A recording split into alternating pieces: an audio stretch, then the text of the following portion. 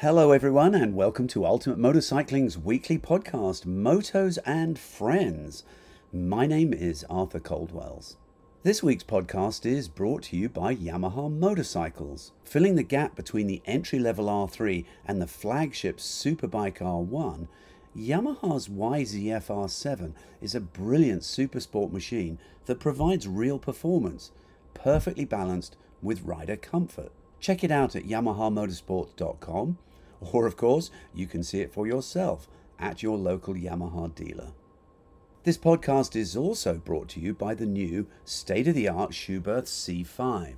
The modular C5 is a flip-up design that blends safety with amazing aerodynamic and aeroacoustic performance within its lightweight and compact design.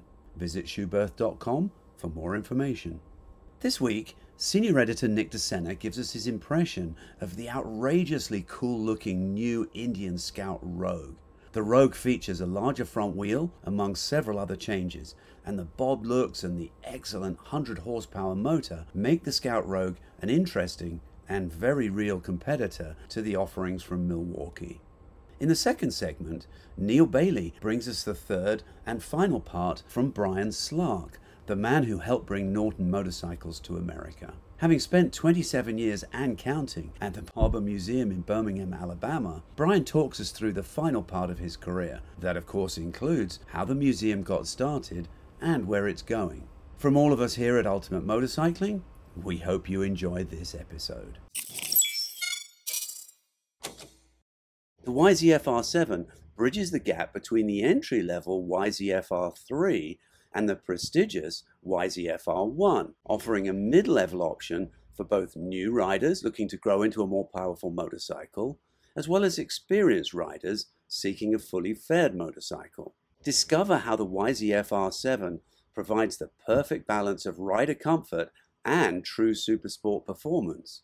With an advanced CP2 engine inside an ultra-thin and lightweight chassis, the YZF R7 delivers tons of linear torque, providing you with exhilarating track day sessions or plenty of power for ripping your favorite canyon curves.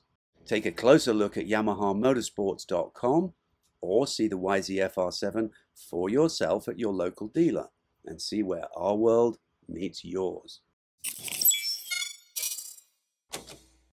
Yes, this is a new iteration to the Indian Scout family for 2022. You know, the Scout line was launched a number of years ago in 2015, and it definitely, added a different twist and different flavor to the American V-twin tradition. It didn't have your stereotypical kind of low down and mid-range torque engine that sort of signed off in the top end. It actually revs up, it spins up aggressively when you want it to, and it has some decent top end snuff. And then it also had a chassis that handled quite well. And this was just talking about the standard Scout. The Rogue really taps into the more recent trends that we've seen coming out of the West Coast and just general American V-twin trends in the cruiser world, by adopting that sort of club look. So you'll see that little minimalist fly screen, different wheel sizes on the Rogue as well. So it has a 19-inch front wheel instead of that chunky fat tire that came on the original Scout and the Scout Bobber. And then it also has some high-rise bars that Indian refers to as the mini apes. So you have raise-up bars, different wheel, little club screen. Those are pretty much the primary changes for the Indian Scout Rogue if we're talking about,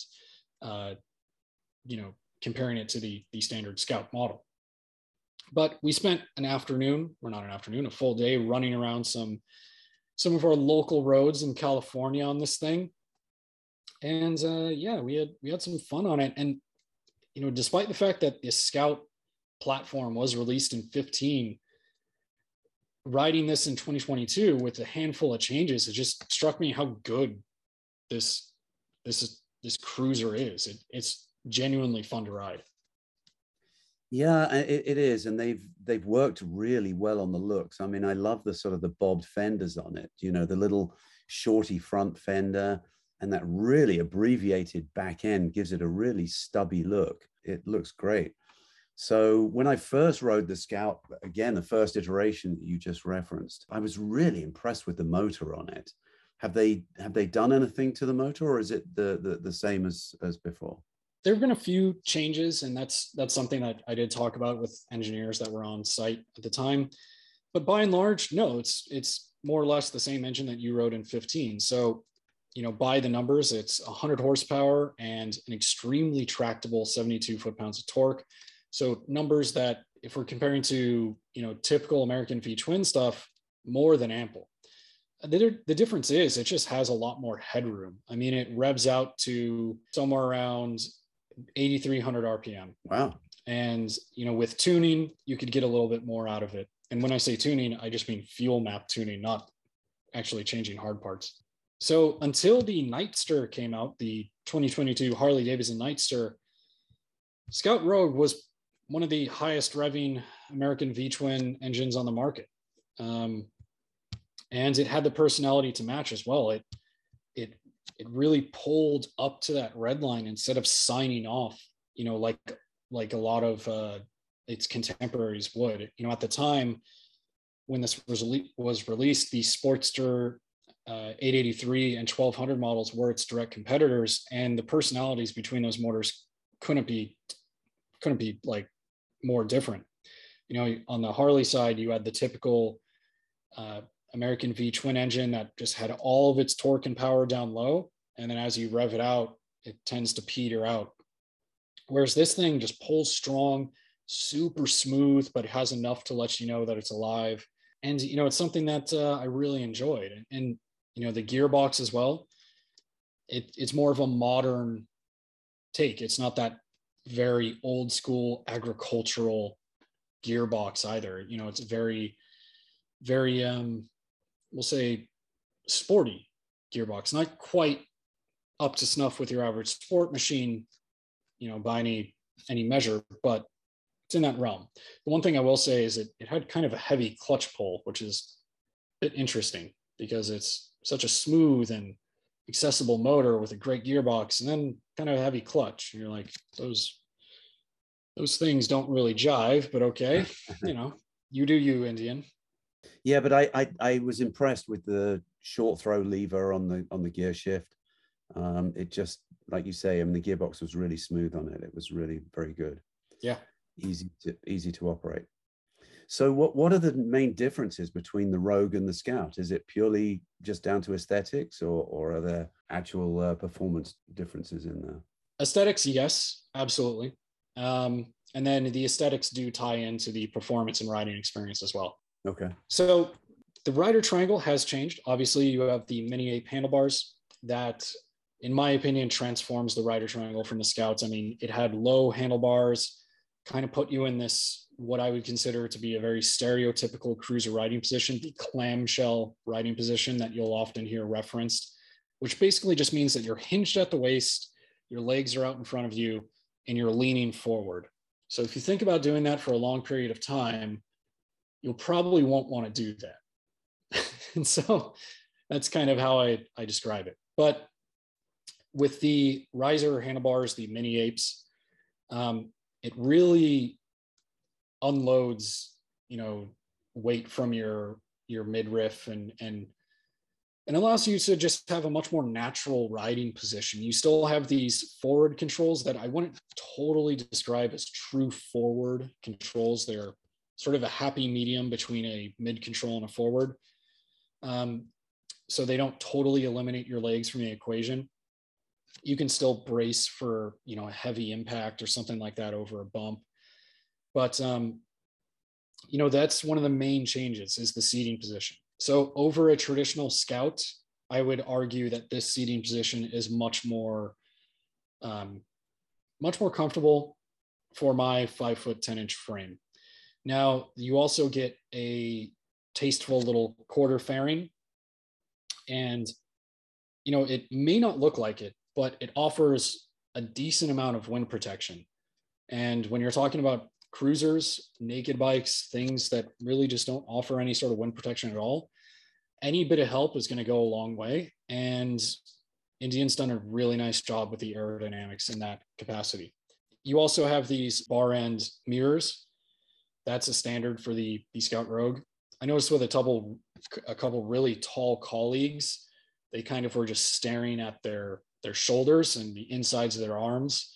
But because I'm normal height, they actually work. And I think they look awesome. You know, you don't have that typical little antennae bracket jutting out from the handlebar like you would. I think a bar end mirror is an aesthetic choice that really pays off here. Right. But the other hard change is the fact that we have a 19-inch wheel up front, and that does some wonders for the handling on this thing. Really? Okay. Yeah, I mean, if you think to the Scout Bobber, those motorcycles handled quite well when they launched in 15. That's something that many of us observed, and something that you observed as well. So yeah, big time. Yeah, the 16-inch wheel, just when we're talking pure sort of chassis design and characteristics that you're going to experience with that fat profiled tire up front, that does sort of tame the handling traits of any motorcycle. Now, they've gone to a 19-inch wheel, which does add a bit of rotating mass in the sense that it is a significantly larger wheel. And in most cases, adding size to the wheel will affect the handling negatively. However, we're using a much more narrow profile tire in conjunction with that. And it's one of those things where you're riding this bike and the chassis already handled quite well, especially when you're looking at it from a cruiser perspective. I would say that the Scout was a standout in that category. This takes it above that for sure. This thing is so fun to ride on in the canyons. And we were up in Ojai riding Highway 33, and you only have 29 degrees of lean angle to play with, but you can fudge the numbers a little bit, start scraping those long foot pegs out of the way, and probably get closer to like 30 or something. But that's the thing. The thing is just really planted on the edge of the tire. It loves to tip in and just attack the corners. And it's not something that I think a lot of riders would initially, especially looking at it from maybe a sporting perspective, that they would associate with this bike. Right. But that's sort of the genius of the Scout. And one of the things that we have to give Indian credit for is that their chassis design is really on point, and they do a lot with numbers that might not translate to a lot of sport or off-road riders. We're still dealing with some fairly minimalistic, stereotypical cruiser numbers in terms of suspension travel. You have 4.7 inches of fork travel. That's totally par for the course. And then to acquire that low seat height, and the seat height on this thing is low. I mean, we're talking 25.6 inches. I remember stepping over this bike to grab something on the other side of it, which I can't do on anything except a Honda Grom. So just to give you an idea about how low this is. But if you're a shorter rider, that's why this motorcycle is appealing, because you can get your feet on the deck, no problem. Sure. And so there you go.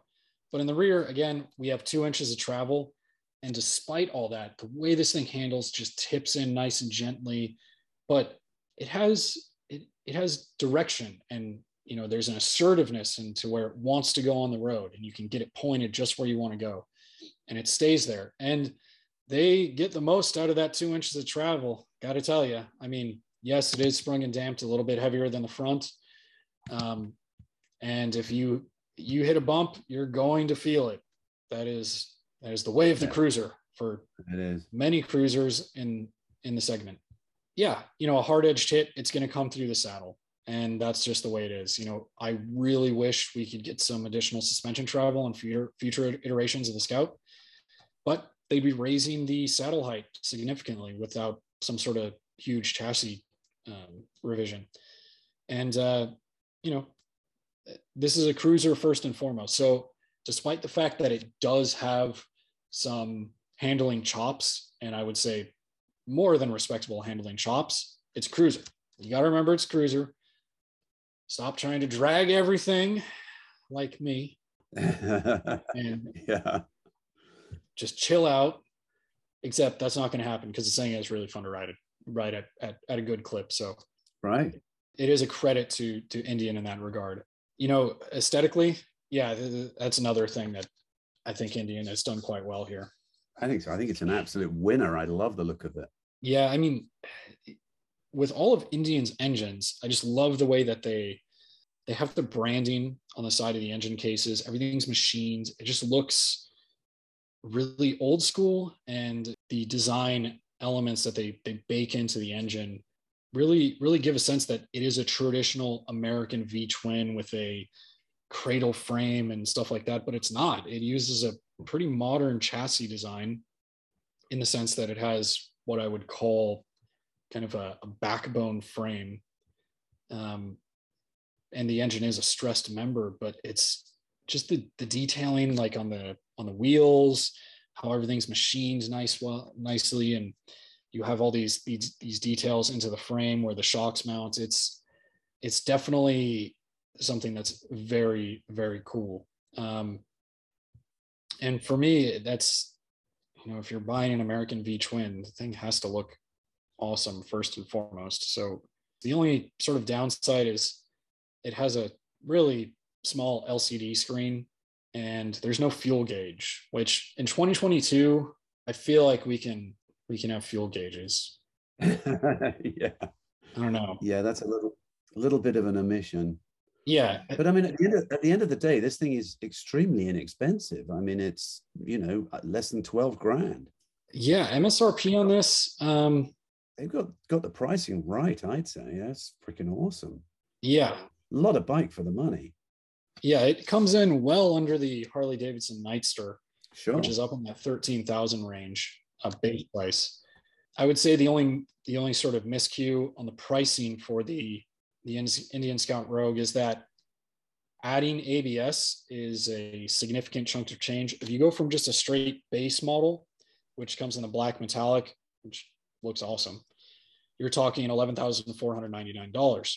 Cool. A lot of bike for the money. Right. You go to the first ABS model, and that's $12,399. And we're not even getting IMU supported ABS. So that's a chunk of change for some pretty rudimentary ABS. Right. I mean, that's true. Yeah, it's some money, but okay. And that said, since we're on the subject, the brakes work quite well. You do have a single rotor setup, and the feel totally solid. Yeah, I think a dual rotor setup would give you more braking performance. There's no argument about that. But what you have here works for the application nicely. And, I would really encourage people, if they're going to buy this bike, to get ABS, because it's one of those things that's better to have it and not need it than need it and not have it. And, even we lofty, experienced motorcycle reviewers will stab the brakes going 2 miles an hour in a parking lot and drop a motorcycle. So yeah, even with our superior skill set, occasionally we are known to make mistakes. Yeah.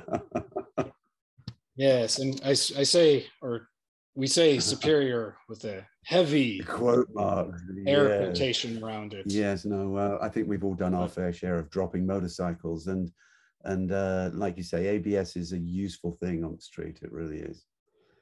Yeah. So I mean, I don't know, an extra $1,000 for ABS seems a little strong, but I would say definitely worth it. But overall, it sounds like you really enjoyed the bike and really got a lot out of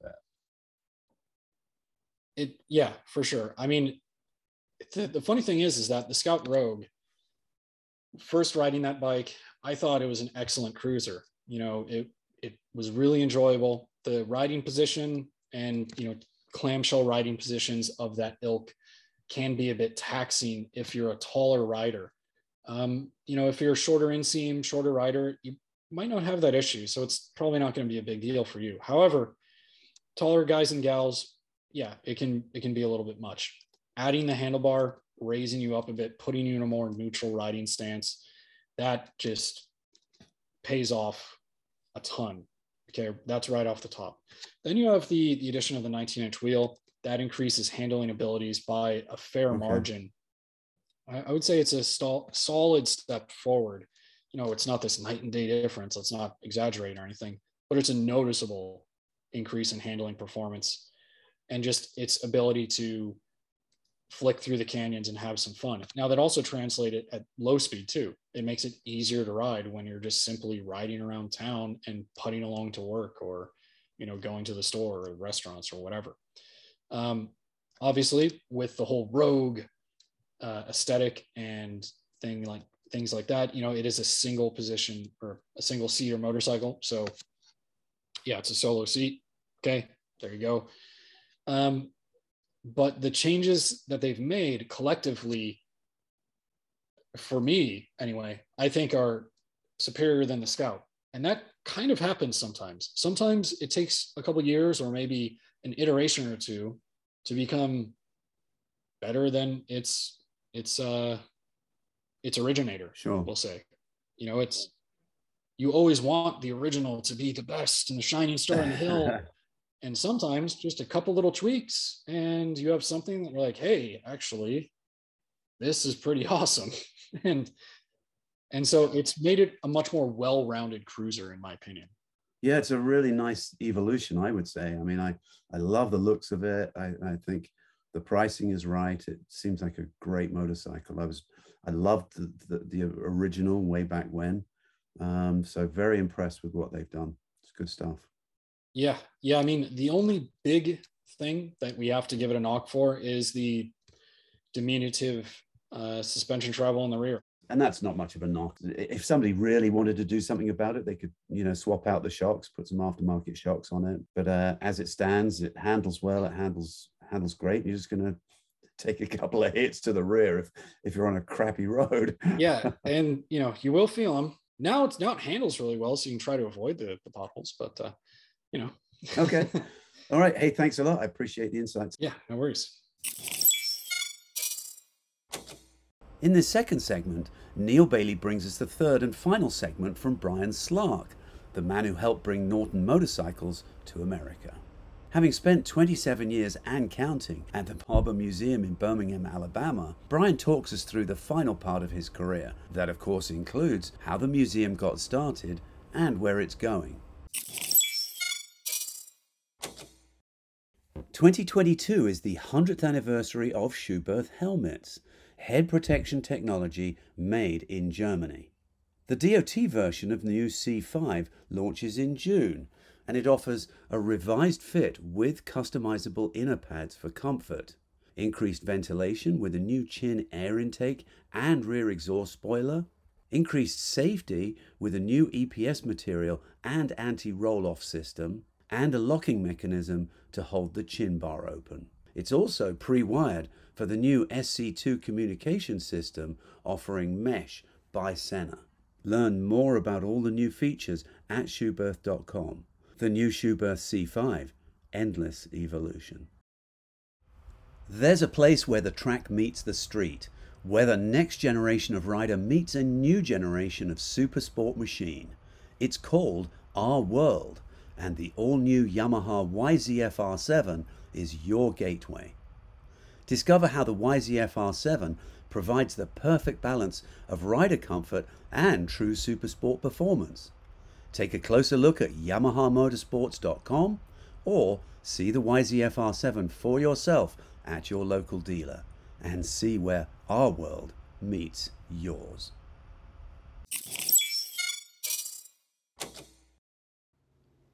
So you had come now to Birmingham and you're working in the original museum with the team. So set the stage what it was like. This is 27 years ago. You've left the museum in St. Louis. Well, at that time there was about close to 500 motorcycles in the museum on display. This was ones that had been collected before you Yes, came along. Yeah, they were either purchased or restored, and there were some nice displays, but we weren't open to the public, so only a few privileged people would be allowed in to look at the bikes.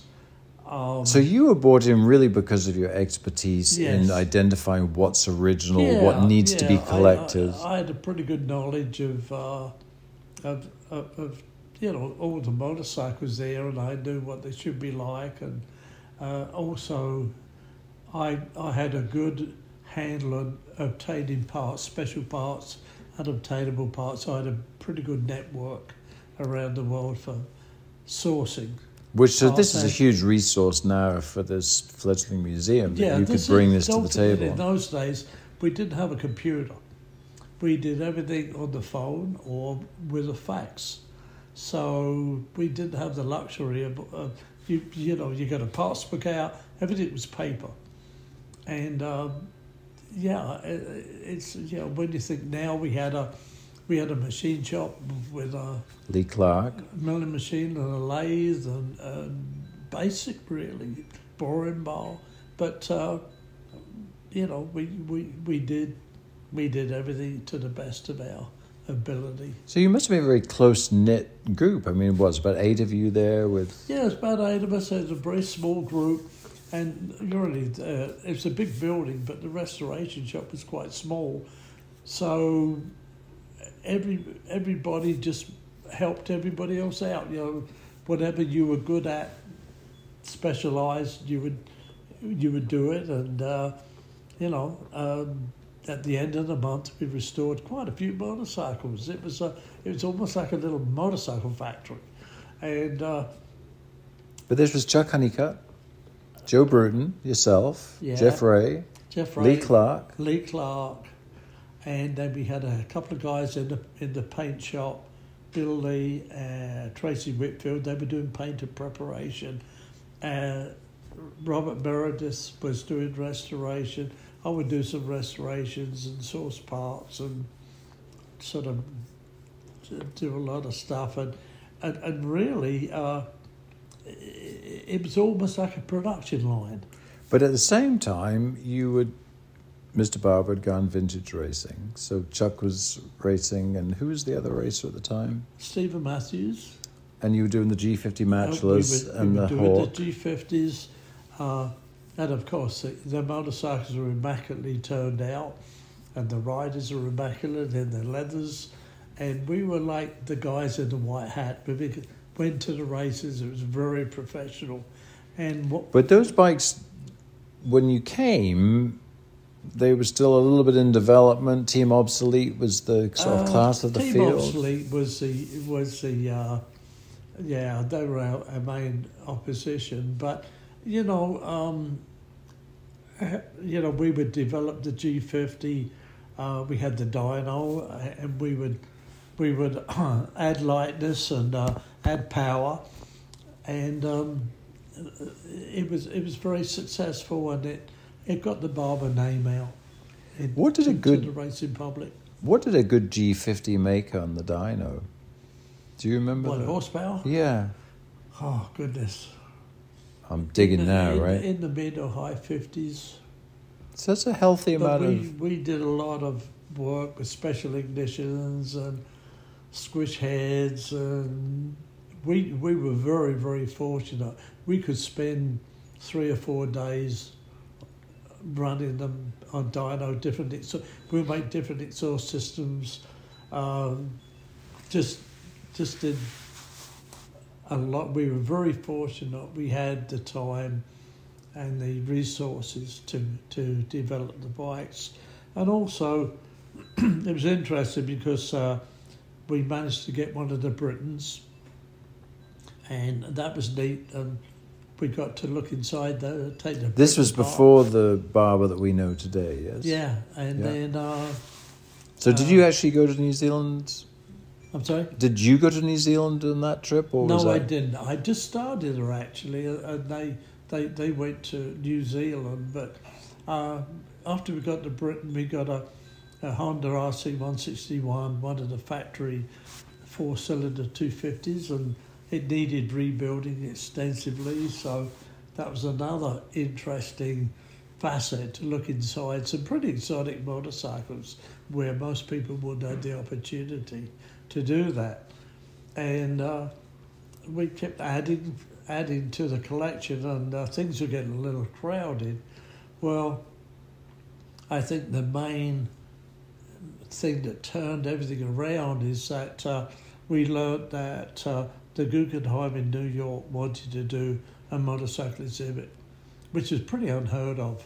Motorcycles in the Guggenheim. People thought Thomas Krenz was crazy, but as a director, he was a motorcycle enthusiast that rode a BMW. So anyway, some phone calls took place, and the curators wanted to come down to look and see what we had. Well, it turned out funny because both the curators, Alton Gurfeil and Charlie Falco, were both customers of mine when I had my Norton shop. In fact, Charlie Falco went to college in Orange County, California, and he would hang around my shop as a young college kid, and now they are doing curating this exhibit. So anyway, negotiations took place, and they came down. They said, and they were just absolutely blown away with how many bikes we had and the selection of bikes. And they said, "Boy, you could do the whole show. You've got enough motorcycles here to do the whole thing." But anyway, we were the largest contributor to the show. I think we took 20 or 21 motorcycles. And as the installation negotiations took place, Jeff Ray and myself were asked if we would go to New York for a week or two and help on the installation. Well, when we got there, the guys that do installations of new exhibits are normally starving out of work artists, and they work on a basis. They come in and they just work for a couple of weeks. Well, they were used to holding Ming vases and paintings and not used to motorbikes. So, they were standing around in white gloves. So Jeff and I just got hold of bikes, and we actually installed 114 motorcycles.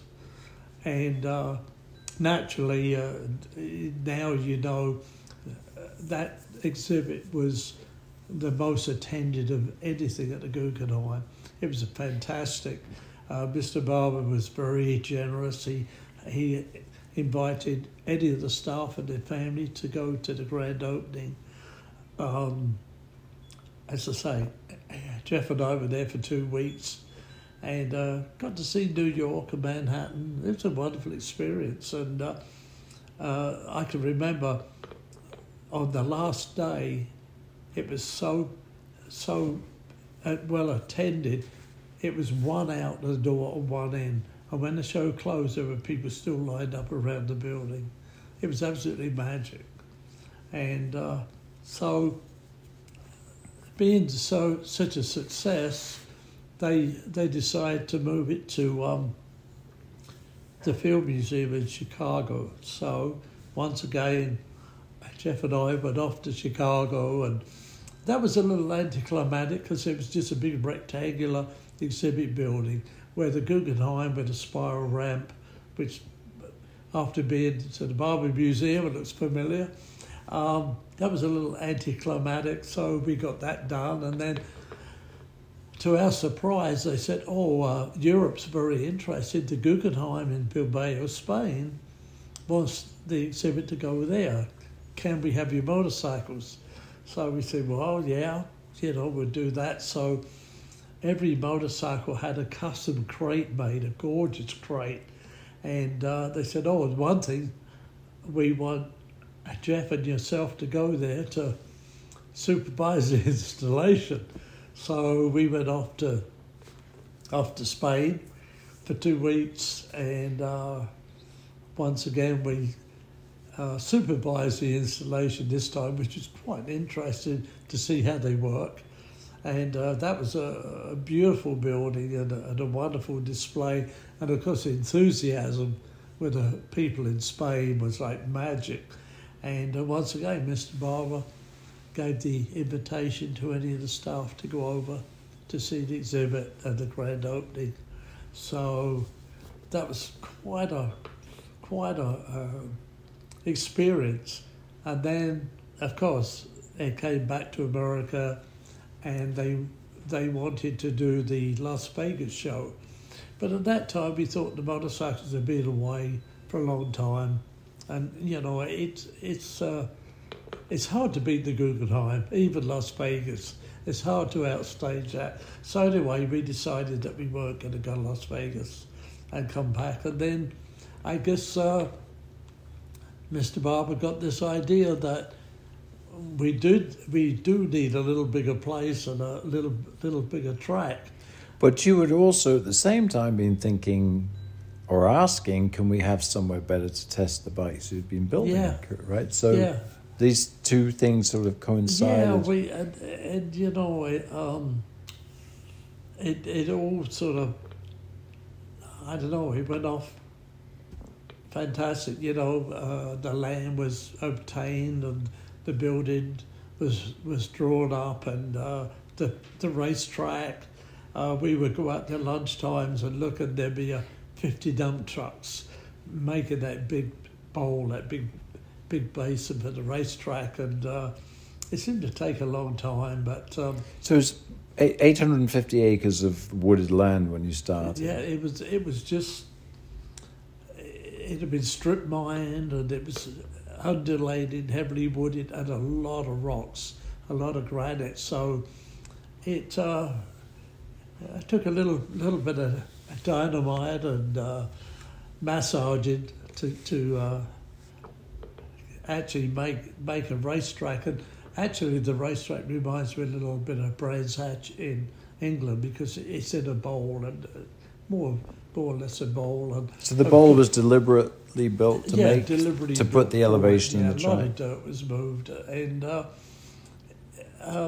then the building. I mean, the building was just magnificent, you know. And after our humble little warehouse downtown, it was huge, and it just drew.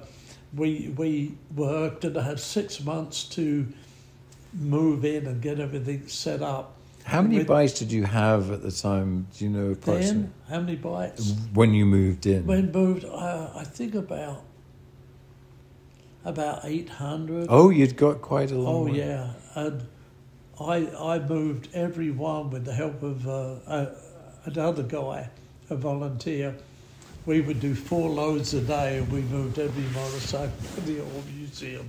And we had 6 weeks to open the museum, before the museum opened, because it was AMA, the AMA National Races, Superbike race, and Mr. Barber wanted to open for that. So instead of 6 months, we had 6 weeks. So it was a thrash to get it open, and we had the grand opening. And what year was that? Do you remember the? Oh my goodness, 2005 maybe. It must have been, right? I don't know. The years go by fast. 2003, I think, because it's Was it 20th anniversary okay. next year. So, But anyway, we managed to open it up, and we looked at the place, and we thought, my goodness, how are we going to fill it? So how long? Cavernous. Just to back up a second, so from the decision to make it, to clearing the forest, clearing the land, putting the racetrack, to opening the museum, was that 1 year, 2 years? What was that length of time? It must have been a year or so in the Yeah, and you were still restoring bikes at the original We were place. still working in the old building, and we would go out there lunch times and take a box lunch and sit up on the hill, and we would just look at this thing growing between, race control building going up, museum building going up, the drainage, a lake going in, landscaping. It's almost like Disney. It's just fantastic. It is hard to conceive. I mean, you look at it now, 850, 880 Well, we acres. added on the addition, Yeah. and that's filled. Yeah. You know. So initially, when you came, you were wondering how you were going to fill it. Yes. It was like cavernous and echoed, and looked around. It looked like the airport parking structure. You know, it's like, what are we going to put in here? Yeah. And managed to fill it. We're still filling it. So that was in 2003, 20 years ago. So you put the initial collection of bikes. So your life then went into a different phase now, because you sort of more went away from restoration and more into collection at that point. One thing, we were open to the public. Yeah, so that created. So that was a big step, and that was a big move for a lot of us, because we had been exposed to a lot of people who come in the museum. People wanted information, they wanted tours, they were hungry for information. So we had to switch from being a full restoration shop to dare I say, entertainment destination. And, various events. We had rallies, we'd host rallies. We've got Indy cars. AMA Superbike at the time was coming, track days. Yeah, just a lot of Porsche coming in on a regular basis. So what was the decision at that point then, with you and Jeff essentially, you doing that thing? Lee and Joe Bruton and Chuck were opened a restoration shop inside the museum. Yeah, which is still there today. Yeah, we had a full size machine shop, and we had different rooms for plating and metal finishing. But you weren't so involved now with restoration. No, I got more in the. Jeff got me more in the administration side of things, doing the display cards on every motorcycle, inventory, overseeing everything there. It evolved to where we have to have museum staff and volunteers and docents, and it grew. It just grew from a little skunk works to a world-class museum. So during these 20 years that you've been open, I mean, you've been literally to the far corners of North America sourcing motorcycles. Yeah, it's interesting. Sometimes it's the chase is exciting, or the research. I mean, you hear someone calls you, I've got this bike and blah, blah, blah. So, go look at it or get photographs, and you do research on it and make sure that it's real, it's got some provenance. Jeff and I used to go to a lot of places. We go to estate sales and auctions, and just, we would be able to sort of pick and choose some really, really nice examples of motorcycles. So while through this period you weren't hands-on in the restoration, you've been very involved with the history of the bikes and the research and sourcing of parts. So you still have been very involved in these restorations. I've been involved in restorations, maybe sort of on an advisory. I've restored about 12 motorcycles in the museum, which it took me a little bit of time with my other duties, but that was very satisfying to see them in there. That's something I did. I mean, you get a attaboy, you feel pleased at that. But you're still involved in certain aspects. Yes, I have a good. I'm very fortunate. I have a lot of good contacts in the industry, not only in the United States but around the world. And sometimes you can ask someone that's got that elusive part, and if you say, look, we need this to finish a museum restoration, it's not for resale, people ante up And also we get a lot of donations where the guys they've had the motorcycle for years, it's time to give it up. They don't want it to be hacked around or chopped, and they want it to go to a museum. And it just had some very nice transactions over the years. Good times. Yeah, just not just the bikes, the people, the story. People, yeah. When you walk around the museum, I look at bikes, and each one has a story. I know a lot of them, who had it, where it came from, what the history of it is.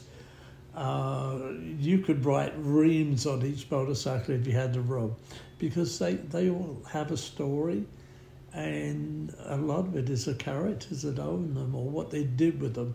We got bikes that set records, long distance records, race records, hill climb. One motorcycle we've got, Excelsior, it was in the family since it was new in the 30s, and 3 generations raced that thing.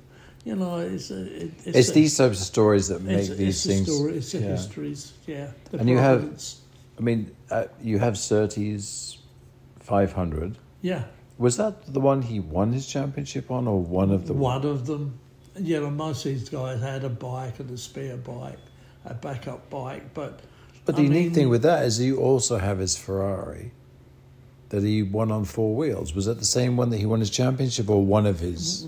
One of them, but that is the only Type 158 Ferrari original in existence. One of the most pleasurable things, I think, that out of many pleasurable things that I've experienced with you guys over the years, was when John Surtees came and drove his Ferrari and rode his MV in the same day.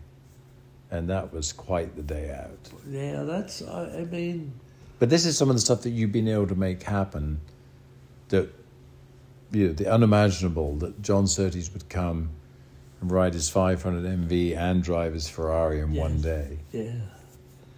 Yeah, we went to Pebble Beach, and we were very fortunate. We took a E95 AJS, and we got first place at Pebble Beach, which is quite good.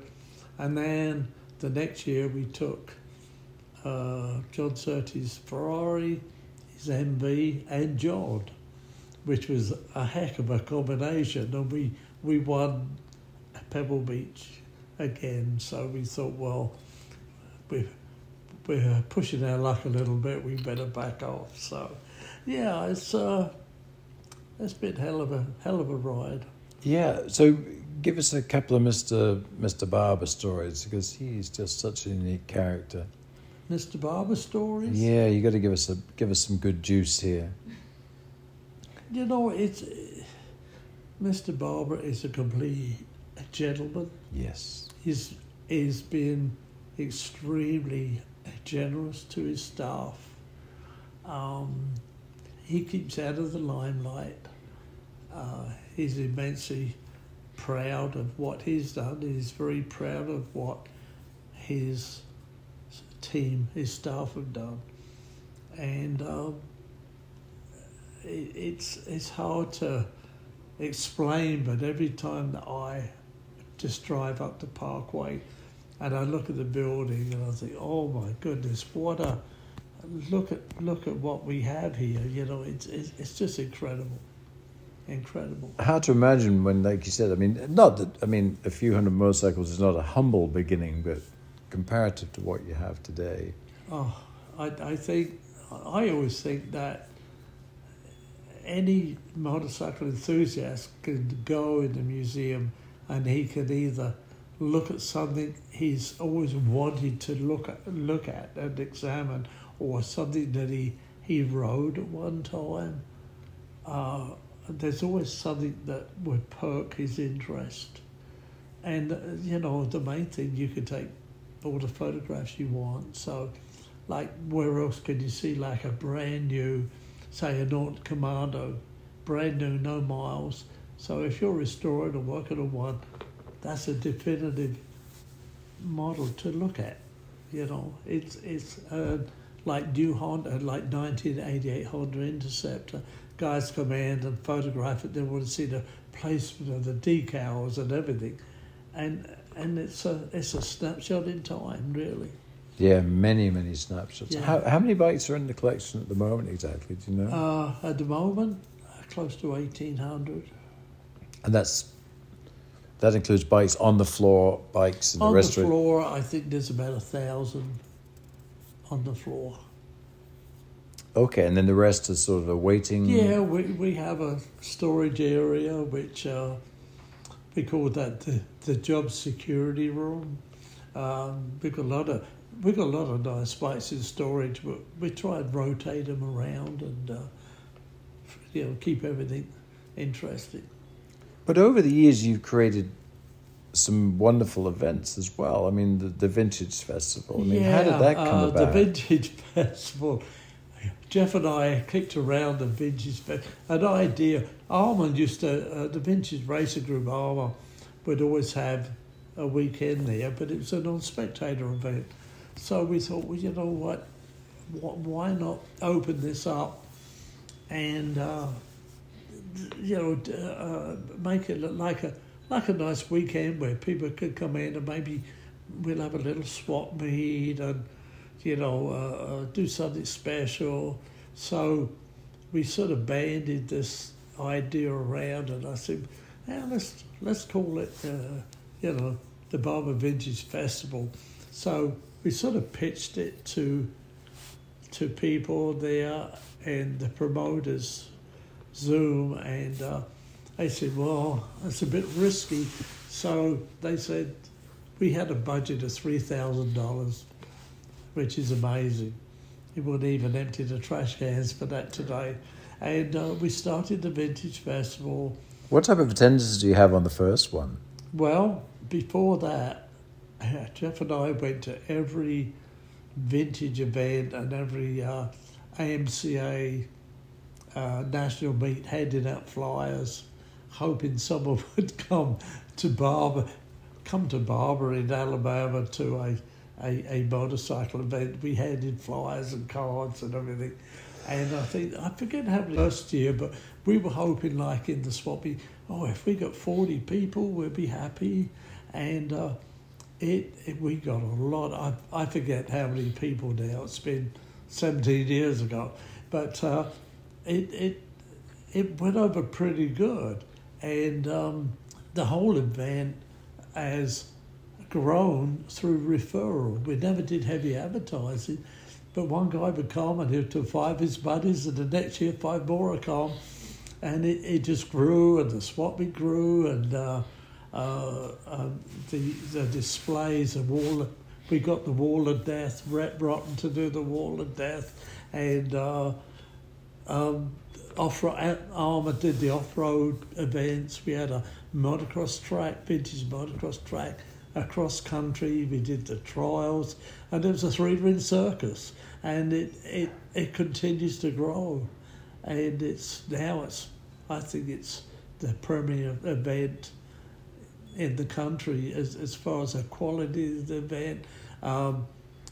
It's for motorcycles. It's a motorcycle event, and we even park the cars off-site and people can bus in, but the priority of it is a motorcycle event.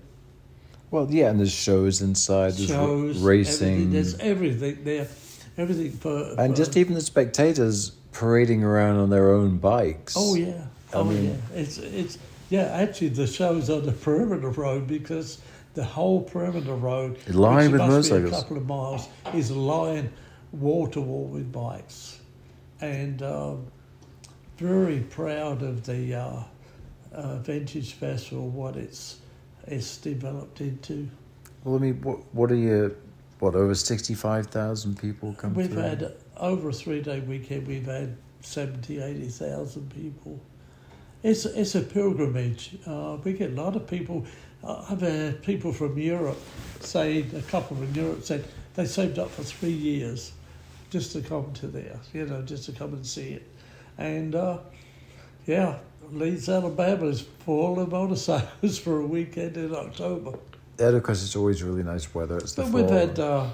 We've had some bad weather. We've had some tornadoes where we had to get everybody in the museum basement, and had our rainy days and our hot days, and the only thing we can't control is the weather. But as far as that, we have a wonderful dinner Friday night, museum by moonlight, nice classy dinner.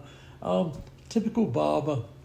It's very, very well organised and very polished. And, not to make a too overt ad for this coming Vintage Festival, but you've got something special this year. Yes. Because you're actually going to be the Grand Marshal. I am, which is unexpected and a great honour to have that bestowed on me. I was very fortunate to be inducted in the AME Hall of Fame, which is another something in my career. I had no idea that was coming out. Never ever dreamed about it. So I guess you'd say I'm living the dream. Well, yeah. Really. I don't know how it could be an awful lot better. Well, I'm just a guy that loves motorcycles. Well, and just a guy that has the most lovely wife that looks after you as well, right? Yeah, I'm still doing it. Right, and you guys are long-distance riders. Canada, Seattle, numerous. But we're very fortunate in having a lot of wonderful friends through motorcycles. Wonderful friends, that's what life's all about. Yeah, and a common interest. Plus, through the time that you've been at the museum, and just before we get to yours, so you're going to be the Grand Marshal at this year's Vintage Festival. So we'll be hearing from you at the Moonlight Dinner, and obviously you'll be having all your duties. So that do you feel that's like a bit of a pinnacle for the years that you've been here to be? I don't know. When I look back, I never envisaged that I would ever reach this stage. I just enjoyed riding bikes, racing bikes. It's been my life. And now to have these allocates is, it's almost a little overwhelming. I just like to be around my friends and talk motorcycles. Well, you think about the friends you've had across the years, Bud Eakins, Steve McQueen, Gene Romero, Kurt Nielsen. Yeah, on and on and on. Good people. I've been very fortunate, really, in my career that I've had some really good mentors. I've had some good people that I've worked with, and I always listened and learned, and hope it rubbed off a little bit. Yeah, it's been an incredible innings to hear, and it's going to be a really, really enjoyable Vintage Festival. So, well, Brian, we will let you get going here, and thank you for sort of filling us in on this third part of your journey in motorcycling that started really back in London on small motorcycles. Yeah. Not long after the Second World War. It's been a hell of a trip. Yeah, and here we. Still to this day, you have an R1200 in the garage with another Norton that you're restoring. Another Norton. Always have to have a Norton in the garage. Yeah, so you leave the museum and go home and start tinkering with your Norton. Well, Brian Slade, thank you so much for being with us. Guys, if you're listening and you haven't been to the Barber Museum, you absolutely have. Thank you, Neil. My pleasure.